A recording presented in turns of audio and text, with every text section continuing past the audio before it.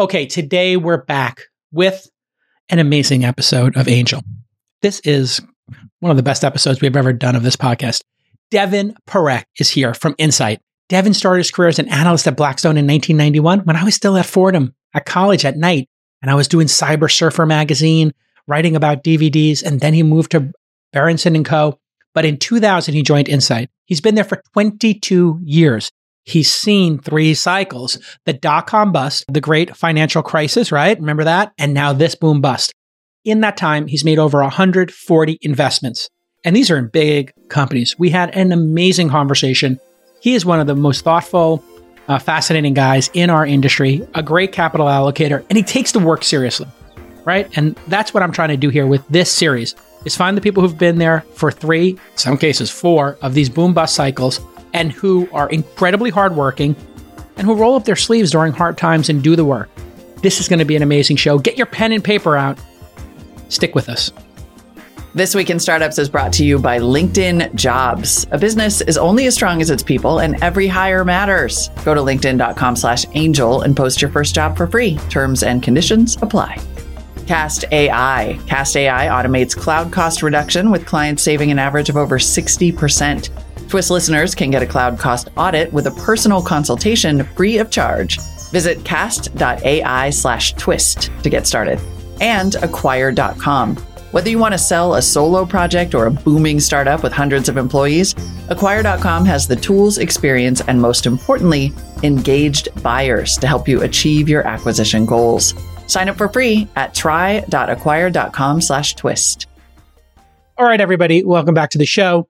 You know, we're sitting here in 2023 wondering, how is this third boom bust cycle that many of us have lived through, from the internet to the Great Recession, Web 2.0, and now whatever we're going to wind up calling this, a speculative asset recession is what I'm calling it, speculative asset bubble. There are so many lessons between these 3 bubbles, and we're all trying to figure it out, especially startups, angel investors, people who listen to this program. And we thought we would try to find people who are old enough to have lived through 3 of these bubbles and hopefully have either been building companies as founders or investing in them or some combination of that.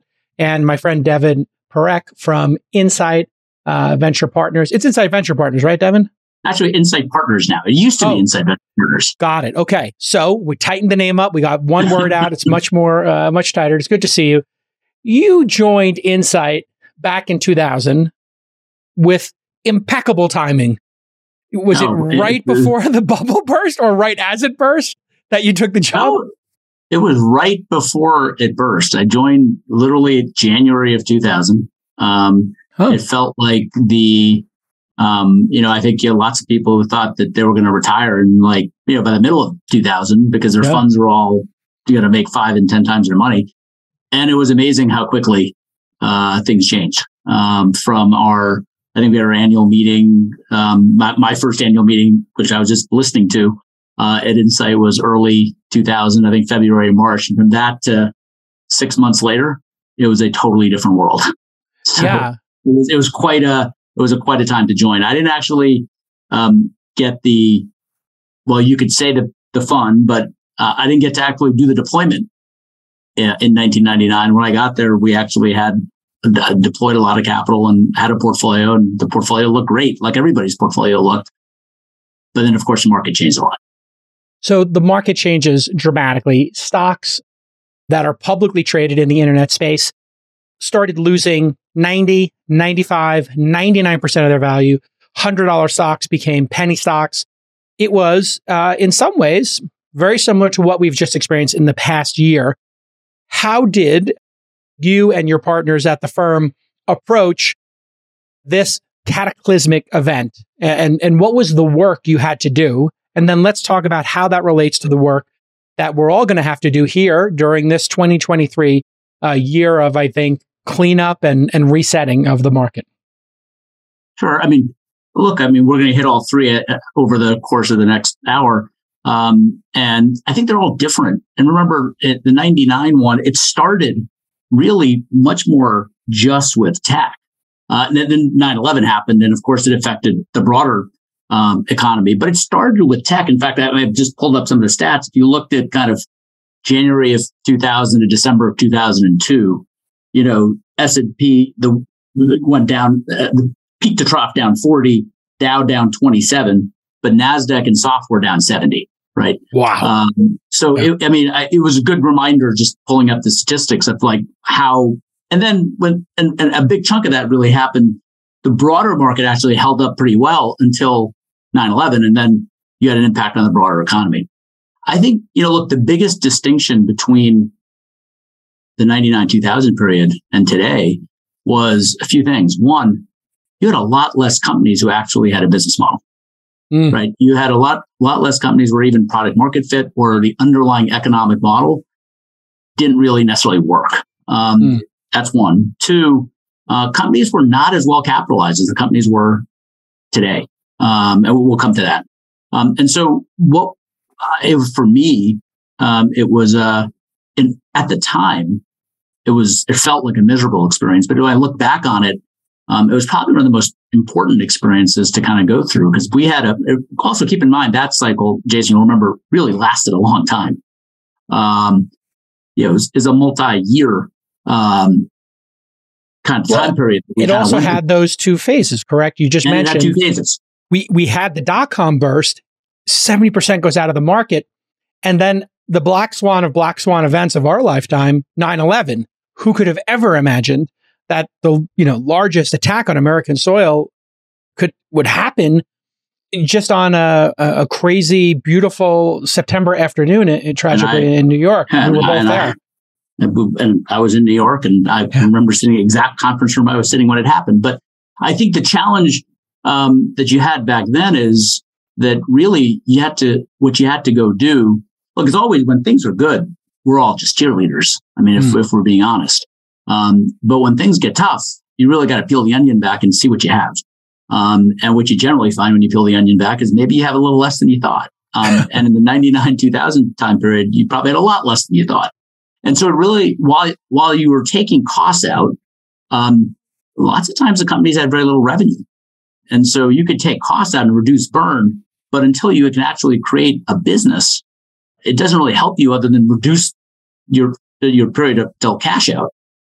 So oftentimes you're just trying to find a home, for these companies, right? And try to kind of find a reasonable place for them to go. Now we were fortunate. I think that we were in Fund 3 at the time. We're right now we're investing out of Fund 12. And we from the beginning had done both kind of growth equity and some buyouts. And so we actually had this portfolio that ended up being ballast in a time when a lot of these business models that ended up not really kind of working out. And a bunch of those deals, it still took a lot of work. But, we managed to claw our way back to basically a 1x on that fund. And I think there was a lot of, I look back on that time and I feel like it was our worst performing fund, obviously.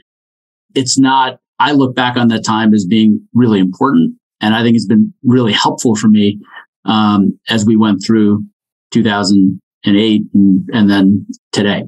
What was the LP reaction when you put your head down, you work for years to just claw your way back, to give back every LP? You gave us, $1. Here's your $1 back. That was years of work to just return 1x. Maybe talk a little bit about how they felt about it, because I would think they would be highly respectful of the seriousness at which you return that capital. No, I think they were, because if you looked at kind of what happened to NASDAQ over that period of time, it was down 50%. And so to be able to kind of get to 1x, and of course you can't eat relative returns, and you can't eat, the 1x doesn't give you kind of a lot to do with. It's also says that in a really kind of unprecedentedly bad case, if you're able to kind of get capital back, it actually gives people some comfort around what the downside is. And the interesting thing is, keep in mind, and I don't think this is just true of Insight, so I don't want to make this about Insight, but keep in mind that at the time, the amount of penetration in the portfolio of recurring revenue models, close to zero. We had some, but relative to 2008, and then certainly relative today, So we didn't even have the downside protection from the business model standpoint back in 2000 by and large that we have today. And so that I actually think, when we get to talking about today, it kind of says that I feel like even better that we've got some real recurring revenue businesses that gives us nice stability. If you want to crush it this year, you're not going to do it alone. Remember what I always say, nobody gets there alone. It's always a team. And you need to fill your team with the hardest working, the most dogged, and of course, the most qualified team members you can find. How are you going to find those people? Where are they? You know where they are. There were 875 million other users are. Think about it, almost 1 billion. And that's LinkedIn, the largest professional network in the history of humanity. And all that talent, they're looking for an inspired mission, and that's your company. So here's what I want you to do. It's very simple. I want you to post an ad for the hardest job you're trying to fill. Maybe you post 2, but the first one's going to be free. LinkedIn.com/angel. Get your first job posting for free by going to LinkedIn.com/angel. Some of the best people I've ever hired came from LinkedIn. Of course it did. And if you are hiring, you'll get that purple ring. You've seen it now. The purple ring around your profile photo. And then people click and you get more candidates and you get them faster. And that's why small businesses rate LinkedIn Jobs #1 in delivering quality hires. Again, the call to action is so generous for my friends at LinkedIn. LinkedIn.com/angel.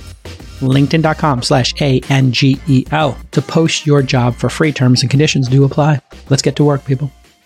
In a way, it's a very interesting point that I think people have to understand. During that dot-com era, people were trying a lot of new business models. They were trying to even just get a website up and running and let people log into it. It was really about laying the tracks and figuring out how to, get these to just simply function, let alone come up with a business model. There was no subscription model. It was, a time when if you actually, when the tide went out, you're saying you peel back the onion, there is no business model there. So now you're just trying to find a place, can Microsoft or Google or somebody buy this company? Actually, Google wasn't really in the game back then. Google wasn't in the game, but if you looked at the software businesses back then, with some exceptions, a lot of them were perpetual license companies, right? Mm-hmm. And in an economic downturn, the perpetual license business gets impacted by far the most, right? It's much easier if your cable company came to you once a year in January and said, "Hey, do you want to pay for your cable? Or do you want to pay for your Netflix?" You might have a different view than when it just auto charge on your credit card. Yeah. And so I think what I would just say is that I think sometimes people underestimate, they look at these 3 things and they say, oh, like NASDAQ was down by this much or that much. And that's the way they compare. But I think what that misses oftentimes is how much evolution there's been in the underlying business models over that period of time. Yeah. I mean, it's almost, I think it's analogous to crypto, maybe. If you look at .com companies and crypto companies, the .com companies were just trying to figure out, is there a product here? A lot of the crypto companies are just trying to figure out, how do I even deliver a product, let alone have a business model other than selling tokens to reflect back to you. I think the challenge on that kind of thing, I mean, the challenge that I think the crypto market is, what they're trying to show is if you go back to 1999 and you say, okay, because a lot of people say the analogy for crypto today might be 1999, right? It's the 1999 of kind of that market. And what I often say is, look, but what you had in 1999, and I'll use an example of a company that we were not investors in, like say Pets.com. I picked that one because obviously people joke about it. There's by the way a company called Chewy, which has kind of gone after the same market in a much more in an interesting way.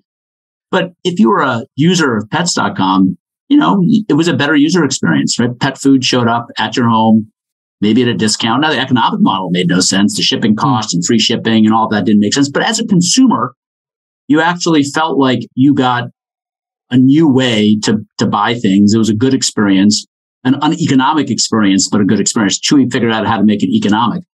I think the question, for example, Web3 is how many Web3 companies actually can make the argument that it's a better experience, even if the underlying economic model is not yet proven, right? And I think that's the question that market's going to have to answer.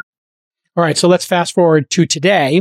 Interestingly, you gave us that little snapshot of the markets, how the S&P and wasn't as impacted as the NASDAQ. You look at today's numbers, S&P down 22%, mega cap tech down around 20%.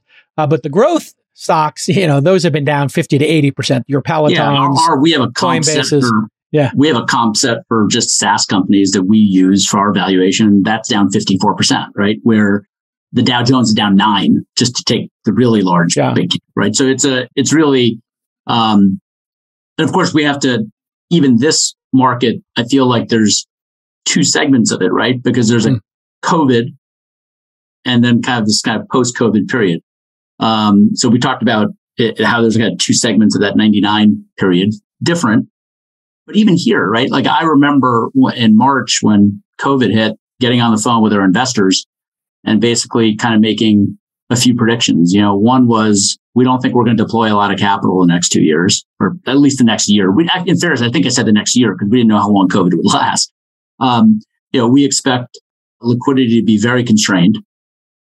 And, we expect the operating performance of our portfolio to be pretty challenged because the economy was shutting down, right? And it's amazing. I was 0 for 3, right? Like I was wrong. I was about to say, wow, you missed each one. Yeah. Like you don't hire me as a predictor.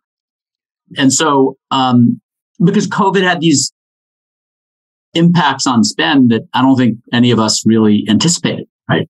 Now, the interesting thing is I was wrong on those predictions, but I think what we also ended up as a market being wrong on sometimes is we took some of those behavioral changes and kind of extrapolated them out into the future, right? And again, I'm going to use an example of a company we're not investors in, but Peloton, right? I think we got to the mindset that, it's great to work out at home. I guess everyone's going to work out at home all the time. Or it's great to have Zoom, so people are never going to get together again. Turns out that actually people like to interact in person. Turns out that people actually like going to gyms because it's social. Yeah. And so I think that a lot of these behavioral e-commerce, obviously people went to e-commerce and we said, this is structural now. It's just there's a portion of the population that's not going to go back to stores. Well, it turns out that people actually like going to stores. So some of these behavioral changes that we were wrong that demand was going to go down really quickly. And then, of course, you had the backdrop of a massive government stimulus. And we kind of have to talk about that, both as it relates to, fiscal policy, but also as it relates to monetary policy. Because you started with, I think you said speculative asset bubble or something like that. You can't underestimate the impact that the rate environment that we've been living in has had, the magnitude of the fiscal policy that's gone into the system. Anyway, we hit a lot of topics there, but there are kind of two elements of this current period. Yeah, we learned something, I think, from that pandemic, which is, when you're trying to figure out what the impact is going to be, the complete absolute shutdown created a bunch of pandemic businesses. Do those behaviors stick with us, or are they transient behaviors? You're going to find out. Seems like remote work. Yeah, we're still going to have a larger number of remote work folks. So real estate, commercial real estate is going to be impacted for some extended period of time. But going to the gym, I think people still like going to the gym and socializing. So Peloton, maybe got a little overheated. And then this wild card, what happens when you drop just a large amount of money and you airdrop money on every citizen and they have access to Robinhood, Coinbase, FTX, whatever it is, to buy stuff. And they're sitting at home with nothing to do. You can get these very weird behaviors. And now we're trying to parse those out.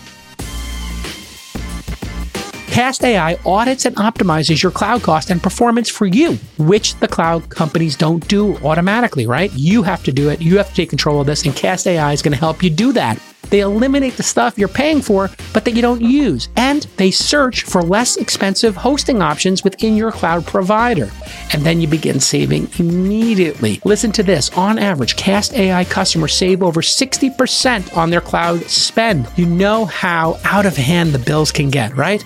The pricing uncertainty can really hurt your business. You get these surprise bills, but you can solve that right now with Cast AI. Imagine what you can do putting that capital back into your business, right? Everybody's in austerity mode, everybody's in optimization mode, and Cast AI is going to do that. It's priced for a tiny portion of what you save. So before you go and sign any multi-year cloud contracts or make any drastic personnel decisions, check out what Cast AI can do for you. So here's your call to action. Cast AI will give you a free cloud cost audit, which you can save, and a personal consultation. Visit cast.ai/twist to get started. That's cast.ai/TWIST for a free cloud cost audit today. And we met with the founders last week, and they are really excited to help founders and listeners to This Week in Startups save on their cloud bills. So give them a call. Go visit cast.ai/twist. You also get this weird behavior of people coming into your business, and you do a lot of like Series B, Series C investing, I think, since you have large funds. You had a bunch of, let's call them venture tourists. You had a bunch of people playing the role of late stage venture capitalists. Tell me about how that impacted your business when, we'll mention specific names here, but some people come in and say, hey, what Devin does is super easy. We're going to just take what Devin does and other late stage folks, and we're just going to copy it. We're going to give 20% more money than they do. We're not going to require a board seat or governance. And we're just going to drop 50 million into, whatever, a company or two a week for a year at the top of the market. Take us into that moment where the venture tourists showed up and then started competing with you. And let's face it, beating you on terms in many cases. And founders are like, well, if they're going to just airdrop us $50 million, $100 million at a crazy valuation, we're taking it. Talk about that moment in time and then what it's left, because it's left kind of a hole. So first of all, I'd say, I think we have lots of really good competitors that we respect. Some of them are kind of big traditional venture capital funds. Some are more crossover funds. There's some, public investors who've been doing private investing for a long time. But I think what is true is over this relatively short period of time, you had a flurry of new funds that kind of came into this market that not consistently been in the market. And I think that, a few things happened. One, and I think we all felt it. I'm sure, Jason, you felt it as an angel investor as well, right? I think the number of times where it was like, hey, we need to do a Zoom on Saturday because somebody's going to drop a term sheet on Sunday. And if we don't drop a term sheet Sunday morning, that we got into that kind of cycle. But I go back to one thing. I want to make a COVID point, which I think is really important, which is that, if you look at it in retrospect, I think COVID reduced friction too much, right? I think there was a point in time where we all appreciated not having to get on planes, not having to go to, to board meetings in person. All these things that become a drag when you have a big portfolio, whether that be an angel portfolio or a Series A portfolio or growth portfolio. But that reduction in friction made it too easy to do deals as well, right?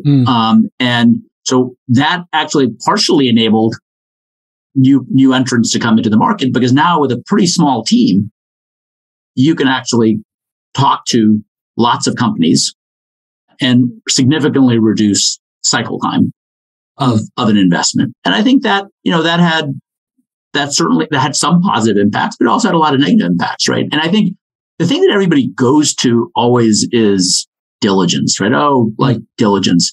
Well, I have this, one of the things when we're talking to investors, I say is if you take pick 5 deals that we did over 2021 and 22, or pick one a quarter and pick one from each quarter of each year, and then tear off the cover page and then compare them. And I want you to put them in order of when they happened, because of course the ones that happened in 21 must have, thinner diligence packages, and we didn't do custom.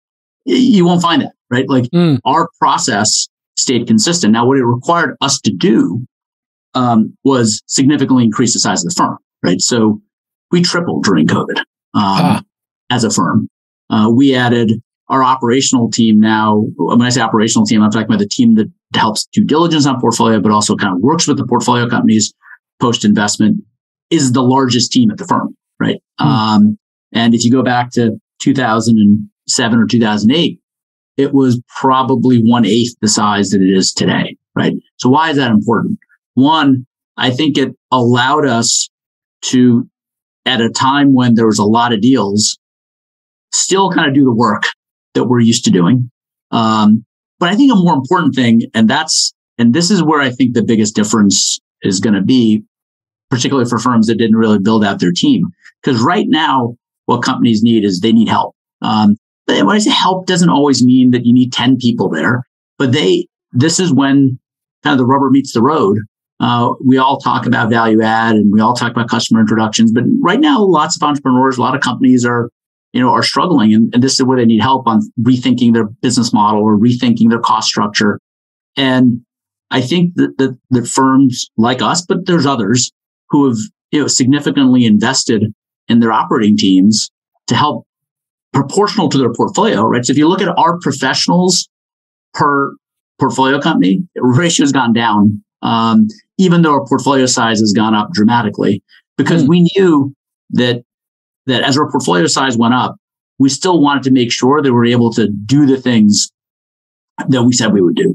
Yeah. And I think that's the biggest investment we made. Now, Jason, does that mean that if we paid too much for a company in 2021, that's going to change that? It doesn't, right? And no. we should come to valuations. But what I feel like the risk in the market right now is you have a lot of firms out there with really large portfolios where they don't have sufficient kind of headcount to really work with the companies. And you go back to 1999, and we talked about like getting that 1X back. Well, that took a lot of work.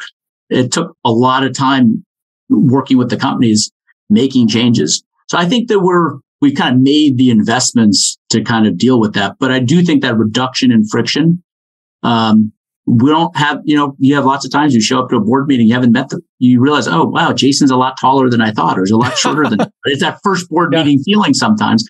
But I think it reminded you also, wow, I didn't really get to build enough of a relationship with this person. And when there's problems, you need to be able to draw on that relationship capital. And so we're spending as much time as we can right now with companies. This is critically important. You said earlier, hey, when things are going up and to the right, people are cheerleaders. Investors are cheerleaders. Everybody's high-fiving. Now, all of a sudden, somebody flipped the car over 3 times. It's on the side of the road. People are injured. Man, we got to get this car back on the road somehow. I mean, this is, and the number of months of runway could be challenged. And some of the venture tourists, they didn't take board seats. And like you're saying, they had a 5-person team that was doing a deal a week. They didn't have an operations team. They've never run a company. And what I'm hearing from multiple folks, because we invest early, Series A, seed rounds, even before that, first money in, I have founders who are like, these people are not returning calls. These people are MIA. These people are no longer at the firms. So you had somebody who put $50 million into your company, didn't take a board seat, outbid everybody. Now they own 5 or 10% of the company, and they're no longer at that firm. They've gone and started a new firm because all the investments they made were at the top of the market. And they said, you know what? There's no carry to be had here. I might as well start from zero. So this has led to, I guess, the old school firms, folks like us, are going to have to roll up our sleeves and clean up the mess for everybody. Yeah, look, and I think, but that's what we get paid to do, right? I think it's, you get paid to do that as an angel, and we get paid to do that the place that we play. But I think, look, we've been around now for 27 years, right? And I think the way, and I hope as a firm, we're around for another 27 years. And I think that you often are going to get really judged by what happens when things are tough, right? It's easy to get judged when things are good. We all, look, the flip side is I always say, look, we're probably never as smart as we look when things are good, and we're never as dumb as we look when things are bad. But I do think that this is a time, and look, the hard thing, we obviously have a lot of people we've hired. Many of them have not been through the last 2 cycles. And one of the things that I want to try to remind them is how valuable 1999 was for me. Right. Yeah. Like it didn't feel good during the period. And I actually think this will probably be shorter than that 1999 period. But what the skills you learn in times like this are so valuable. Right. Like we can all high five when companies are going public. It's not that hard.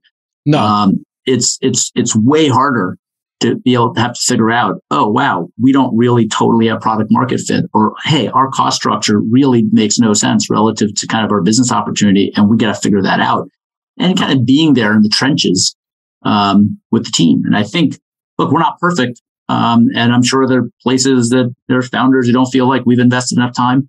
But I think if you generally were to call our companies, we're there for them. And, we're kind of doing what we said we would do. What's going to happen to the companies that raised at valuations 100 times revenue, 50 times revenue? We saw some SaaS companies do that. Mm-hmm. So they had 20 million in revenue. Somebody came along, gave them a $1.5 billion valuation. They raised 150 million. They were spending too much money. Now they're not growing. They're flat. Maybe some people, their product didn't have great product market fit. It had okay product market fit. So some people are canceling or, so let's just say they're going to be flat year over year. And now the market's valuing them at 10 times top line or 5 times top line. Well, I think there's two categories, right? I think there's companies where, where we can objectively look at it today and say, we were paying prevailing prices in 2021, whatever that price was. And that price is too high based on where markets are today, but the company's still growing at 80%. And we have a lot of those, right? Now, is the price still too high? Yes. But the amazing thing about compounding is, 80%, you get fast, you get big quickly. Now, when we were doing deals in 21, we were assuming multiple contraction at exit of 50%, right? Now, multiples contracted 70%. Now, do I think that they will stay at 70%? I personally don't. That's a personal opinion.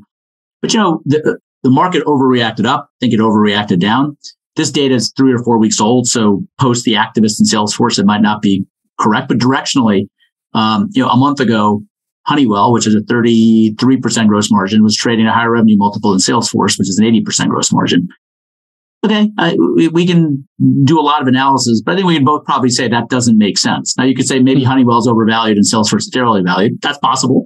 But I think that what you're seeing with these go privates, as an example, is like a recognition that these companies have the potential to be significantly more profitable. And if you believe that the companies can be significantly more profitable, the revenue multiples have kind of overreacted to the downside. Now, I'm not of the view, you'll still be with people who will sometimes say, can't wait for things to get back to where they were. Like, well, that was probably the anomaly, and we're probably closer to normal today. Yeah. And so, but when you assume, a 50% multiple contraction, the key thing ends up being not the price you paid, but whether your growth underwriting was right. Right.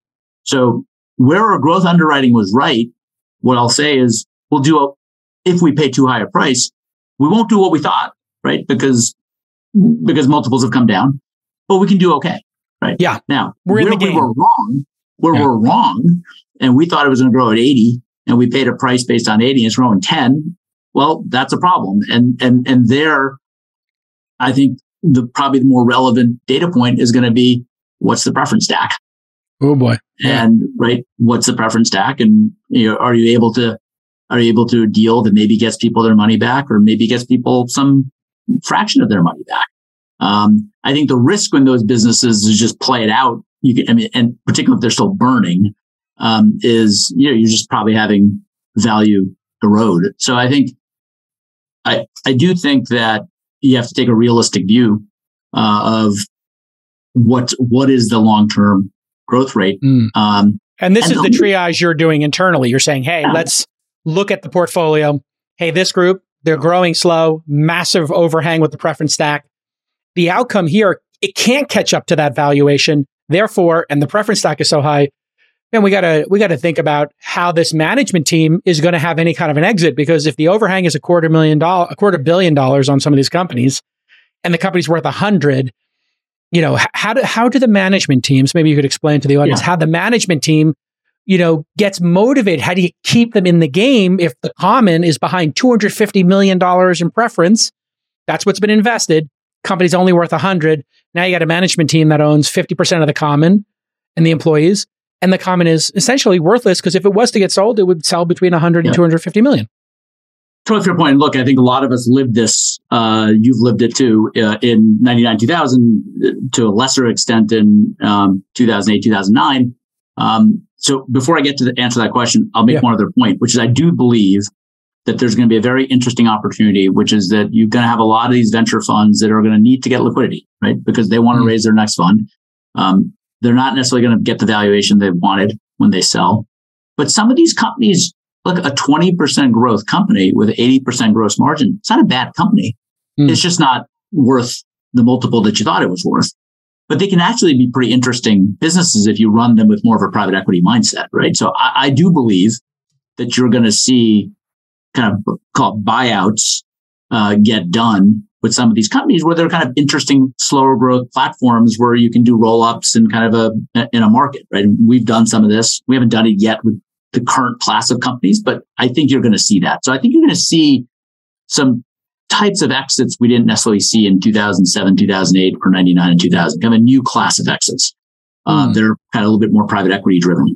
But to answer your question, look, I think we've all been through that movie. And I think that the thing that we have to do is we certainly, we all have the benefit of having a portfolio. A founder typically doesn't have a portfolio. I mean, they might have some personal investments, but by and large, they have a portfolio of one. We have a portfolio of, hundreds. And so I think the only way that you can't expect people to work for free, because the biggest thing a founder has is their time, right? And at some point, if the preference stack is in a way where they can never make any money, well, their incentive is to go start something else. And it's clean cap table. Yeah. Clean cap table. So I think that what generally ends up happening, and I don't think we're through this yet, Jason, I think we're early still in the kind of restructuring of these cap tables. So I think a lot more to come, but I think we're going to create management teams will end up with getting carve outs in some of these companies, where they're going to have to participate in the exit from $1 and not after the pref stack. So the carve out, for people who don't know, is when, hey, the board says, you know what, the management team, we know there's a big preference stack. If this company gets sold, we're going to earmark 20% of the sale price. If it's 100, if it's 300, to go to the management and to go to employees, knowing that maybe the common's not going to participate. So at least, in a short sale, we're all steering in the right direction, correct? That's kind of how this would go? Yeah, correct. And because you need people have incentives. Look, there's no indentured servitude. You can't expect people to work for free. Right. And one of the beauties of the American capitalist system is you can fail and start over again. And so expecting a founder to stick around just because they need to or should is probably not kind of realistic after a period of time. So I think that, like it happened in the past, it'll happen again. And there will be some of these cap tables that will need to get restructured. And I think rational VCs who've been through this before kind of know how to do that. MicroAcquire is a startup acquisition marketplace that helps you sell your business quickly and easily. And listen, the acquisition process was never described as quick or easy, but MicroAcquire has changed that, just like they changed their name from MicroAcquire and rebranded as Acquire.com. Yes, they want to show the world they can help any startup of any size get acquired. Acquire's mission has remained the same: help founders achieve life-changing outcomes, build tools that make acquisitions easy, and foster a new generation of entrepreneurs. And the stats on Acquire speak for themselves. They've reported over $2.1 billion in combined revenue of all the startups that are listed on their marketplace, over $500 million in closed acquisition volume already, and over 1,000 deals have closed. So it's the right place for you to sell your startup. And now you can sell anything from a solo project to a booming company with hundreds of employees. Acquire.com has the tools, experience, and most importantly, engaged buyers to help you achieve your acquisition goals. And if you're on the buy side, you can join over 120,000 other buyers who have skin in the game. Buyers can browse listings for free, and of course, it costs nothing to list or sell your business. If you're thinking about selling your startup or looking to acquire a business in 2023, sign up now for your free Acquire.com account. Get more information at try.acquire.com/twist. That's try.acquire.com/twist. Take the audience through a recap and how mechanically that works from any of the three eras when we saw, hey, this company is got something, but it maybe doesn't equal what we thought last year. And there's a management team that wants to keep going, but the existing investors don't want to put another dollar in. They're done. Yeah. And they own 30, 40% of the company. And then there's this new group of investors who want to come in. How does a mechanical recap work?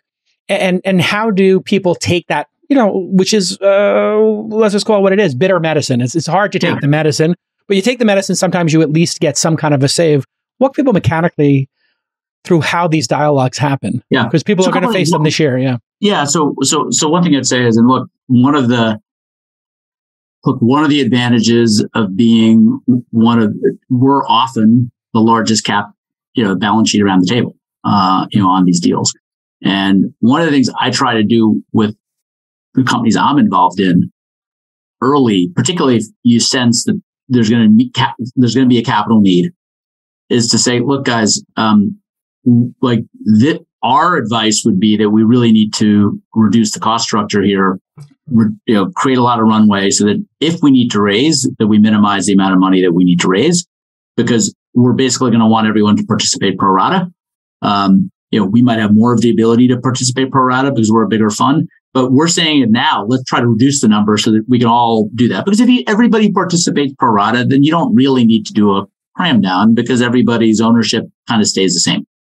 I think so. That's phase one. Hey, here's a realistic discussion. Right. We're going to put 10 million more into this business. You own 10%. I own 20%. I put in 2, you put in 1, and we go from there. I think I start with that because I think it's really important that those conversations start happening now, right? Right. Where it's not good is when that conversation happens like, oh, I'm going to miss payroll next week. We need to have this conversation. And it just never works out very well because every organization needs to get internal buy-in if they're kind of going to continue to support a company, particularly one that might be troubled. So start those conversations early would be my strong advice. And then what generally happens is some set of, but what's the issue? The issue is everyone has problems in their portfolio, right? Anybody who says they doesn't have problems are probably not being totally upfront. And so everybody's going to have to triage to some degree, right? Everyone's going to have to make tough decisions and say, well, these are the ones I feel great about, and maybe these are the ones I feel less great about. And you kind of want to smoke that out early to figure out who's going to play. And then you get to that point where the company actually needs the money, and that's where the rubber meets the road. And let's use like basic math, but let's just say that there's companies raised, $25 million, and the investors own, I'm just good for simple math, half the company, and it's 3 or 4 different investors. Now let's just say that one investor ends up basically taking the entire round. Well, there's a few things they're probably going to do. One is they're going to say, well, I want to convert all the old preferred to common because I want to have a clean preference stack. And one of the reasons to have a clean preference stack, to be clear, because I know founders listen to this as well, is actually good for founders. I mean, yes, the second part of what I'm not going to say affects founders as well, but clean balance sheets are generally good, right? It's not great to have really complicated multiple preference stacks when markets are challenged. So I would just say to management, the founders, when you hear this, like, oh, we want to convert all preference, like that's not bad for you. Like that's good that's not the thing I'd fight. Clean cap table makes the next person coming in to invest look at it and go, oh, clean cap table. Right. I can engage this. I've heard back channel from a lot of investors. Yeah. I love the company. I love the founder. It's such a mess. I don't want to be involved in uncomfortable discussions around the preference stack. I don't want to make people feel bad. And it's sort of like somebody who's selling their home and they want to get $10 million for it because that's what they heard it's worth 2 years ago. And now the market isn't there for it. And they won't accept it. The reality. So I think that getting to that clean preference stack, I think it is getting to a clean cap table, I think is good. Then the conversation is, okay, well, if nobody else is going to participate but me being not necessarily Insight, whoever that person is, whoever the lead investor is. Yeah. Well, then they're probably going to say, look, guys, like the pre-money is whatever I want it to be. And I'm going to kind of take the majority of the company.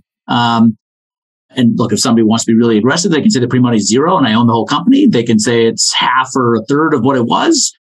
It doesn't really matter. They're going to own a lot more than they're going to own before. Now, a smart person who does that is then going to go to the management team and say, I'm going to re-incent you and we're going to create a new pool. So yes, you got diluted massively by my investing in the company, but we've cleaned up the cap table. I'm going to give you a new incentive. Yep. And now let's go try to create as much value as we can. And it's just, look, the beauty and danger of private investing is people can have very different views. Jason can think this thing, Devin, is the next whatever. And I might think, oh, I hate the business model. And one of us will end up being right. So either I was right to not write the check or you were right to write the check, but that's okay. We have different views and we took our actions based on that. I think that one of the things I would like caution against with founders, and directing this more to founders, don't get emotional about this. This is kind of, I know it's emotional, but at the end of the day, once you get through it, I think it's cleaner for you as a founder or CEO if you're going to stay in that business. And then the last piece of advice I'd give is, and I can't tell you that we've never done this, but generally when we've done it, it's because nobody else and the founders wanted us to do something with structure. But you're better off just doing a price round, right? If the company was worth X and now it's worth 0.5X, it's just better to say it's worth 0.5X. And we're in this market right now where companies have got so much capital on their balance sheet that they raised in 21. They don't have any incentives to change price. And if they don't need the money, that's totally fine. But if you need the money, trying to do a flat round with multiple liquidation preferences. I was just heard about a deal yesterday, 3X liquidation preference. That's not a flat round.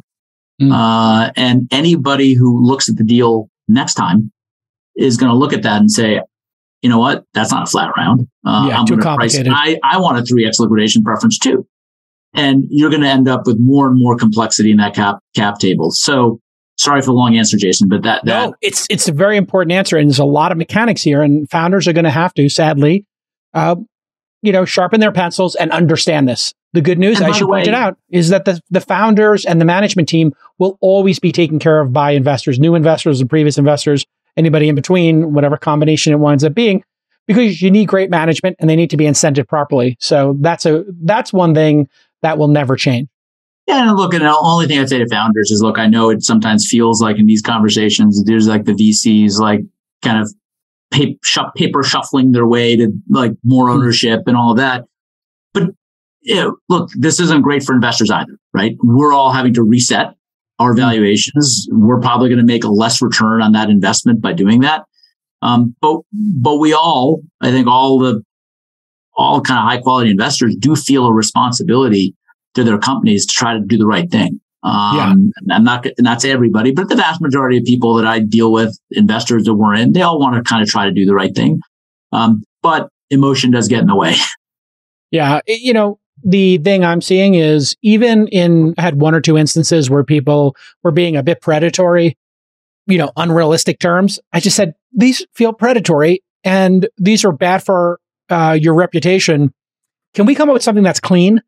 And it was really encouraging to hear you sort of reinforce that for people who are listening, for people who might be in those deals that I'm sort of subtweeting now is keep it clean, keep it simple so we can all by the way, grow the company. Jason, I'll be the first to admit that we have some deals where there is structure, but generally the reason that there's structure is because there's a desire to kind of keep valuation kind of where it is, right? And generally, probably your investors already marked it down, right? So what's the art? There's an artificiality to it all that, I just think you have to be mindful of.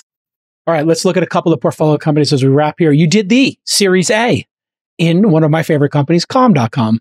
Maybe talk a little bit about finding that company and just how extraordinary it was to find a company that had raised so little money and had gotten to, such incredible reoccurring revenue. One of the kind of amazing things about kind of Insight and our kind of calling efforts and program is that we just we see a lot of these companies that have kind of bootstrapped themselves. It's harder to find those these days. But Calm was kind of a great example of a company. And what I liked about it was that it always happens that there's always some personal interest that gets it engages somebody. And, I had started to try meditating.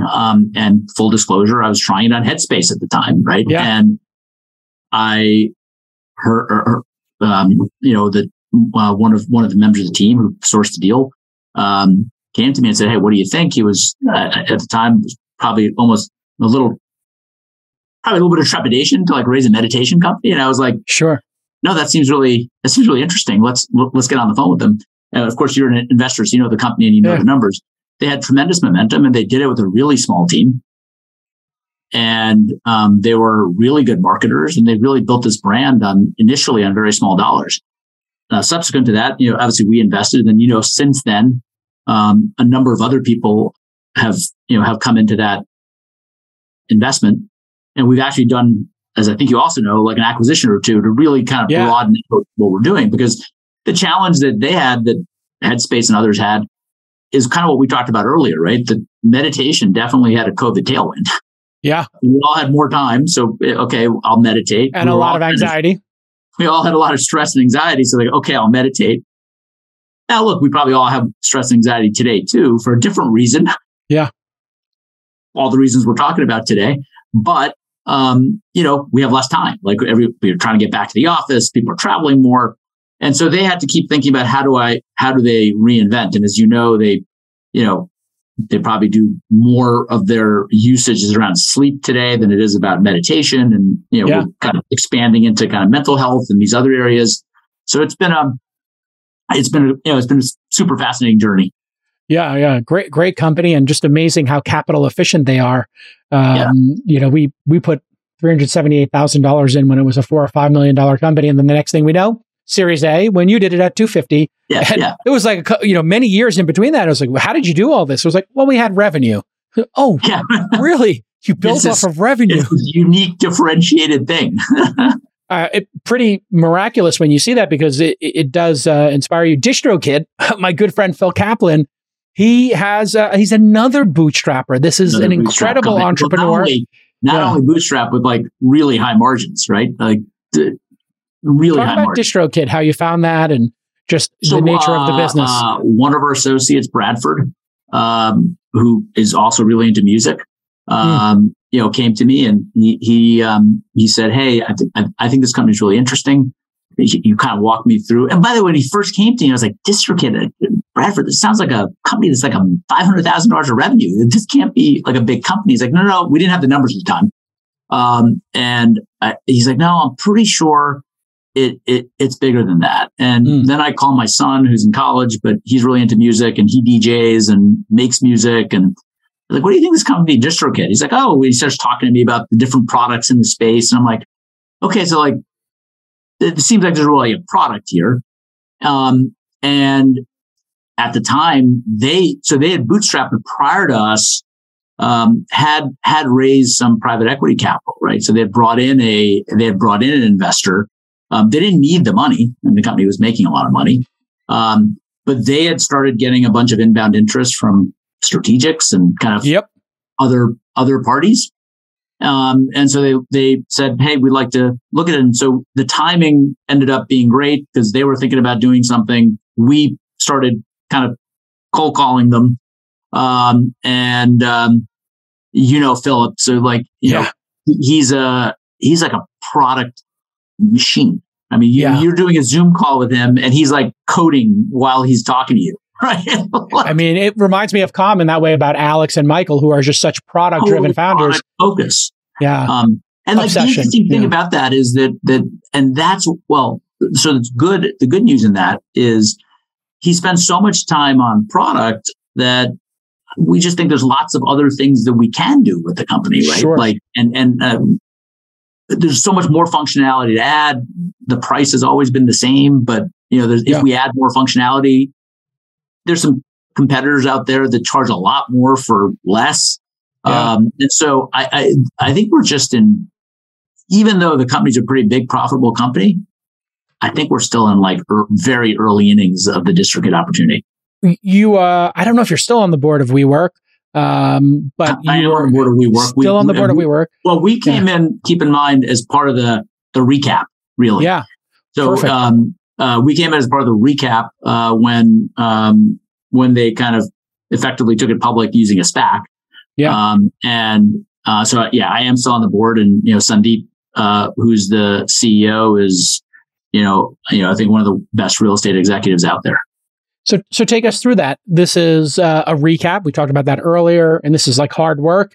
You've got this high flyer. You got a mercurial CEO who gets a lot of attention, good and bad. Well, I have to give the credit around the hard work, and because I'm on the board, I won't talk specifics about the company.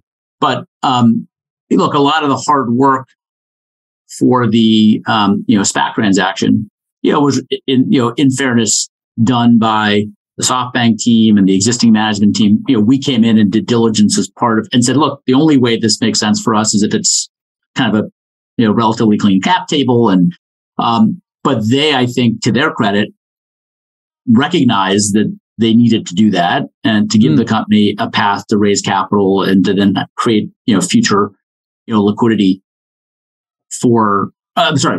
Create a way to get liquidity for SoftBank and other shareholders over time. So, in that case, some of that credit has to go to the existing shareholders who were kind of willing to really think about how to do this in a way that made sense for new investors. And that goes back to what we said. I think it's a responsibility if you're an existing shareholder to really to think about what are the things that you can do to try to make sure that you're making it possible for somebody to come into that deal. Let's talk for a minute as we wrap here. We were having a little preamble before we started recording about being an Indian American and the ascension of the Indian American CEO in Silicon Valley and so many venture capitalists, the extraordinary success of this group in Silicon Valley. What was it like 20 years ago? And then, what do you think of just what you've actually seen with Indian Americans my dad, running some of the great companies?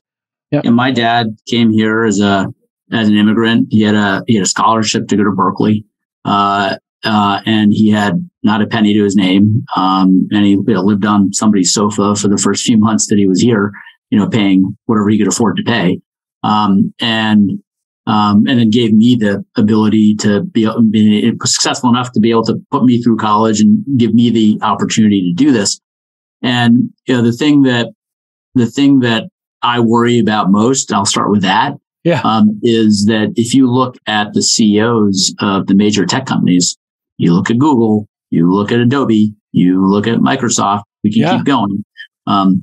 They're all Indian immigrants. And by the way, I'm not suggest there aren't other immigrants who are extremely important. And yet many of those, and my dad, if you're trying to come to this country today, might not be able to come here. This is something that needs to be fixed ASAP. This needs to be fixed. And what was disappointing, watching the State of the Union, I don't want to make it a political comment. I'll just make that when there was discussion at the State of the Union about immigration, only half of the group, stood up. And this to me seems like such a no-brainer, regardless of your political affiliation. Whether you're pro company creation, you're pro capitalism, I don't care really what it is you believe. I have a hard time believing there's a scenario in which making sure that the next generation of Sundars, the next generation of my dad, and the next generation come to this country. My sister is getting married this July, and we couldn't get a visa for her fiance's mom to come here for the wedding. Right? What is going on in this country? This country was built by immigrants, and this specific group has created so much value. We have to be able to separate immigration from recruitment of elite talent. We need to recruit. We see this on the front lines. We need more entrepreneurs. We need more companies. We want to invest more money. We need to recruit the smartest, most ambitious people in the world. If they're coming from India, let's open the floodgates. Let's recruit the best people, wherever they're coming from. Wherever they're coming from. And one of the things that's interesting is, during COVID, we did actually make some investments in India. And one of my observations was, for the first time, you saw people come to the U.S., get educated, whether it is Wharton, Harvard Business School. So we give them the most elite education possible. Unbelievable. And then they basically go back. Get kicked out. They get kicked out. Well, whether they get kicked out or don't feel welcome, it doesn't really matter. My view is, and again, whether this be, Indian immigrants or Korean immigrants, it doesn't really matter to me. Like, the welcome mat should be out. We should be hugging these people that want to come to this country. 100%. And so that, to me, look, I feel like I've been incredibly fortunate. I feel like I've been very lucky. And I feel like the Indian diaspora has had a huge impact, not just obviously in technology, but in other areas as well. And I think this country, overall, for all these years was very welcoming. My dad would have said that he thought that the country was incredibly welcoming of him. Yeah. And for him, it's been a disappointment to feel like we've lost that as a country. We're regressing. And what got us to this point, what created this amount of winning was recruiting and being the place where the most talented people, most ambitious people wanted to come. Let's bring that back. Let's not forget what got us here. If we lose, this is the place everybody in the world, I think, still wants to be. Yeah. But we're at risk of losing that. And if we lose that, we lose a lot, not just in technology, in my opinion, but in a lot of things, culture, lots of areas. And so I always say, like, I'm very lucky to have had a father who came here and kind of gave me the ability to be in this position. And, my only hope is that as a society, we can come together, irrespective of our political differences, and agree that being a melting pot is what makes America special. And Amazing. Let's make sure we stick with that. Yeah. I think on that note, Devin, great job on the pod. So great to catch up with your continued success. And we'll see you all next time on This Week in Startups. Bye-bye.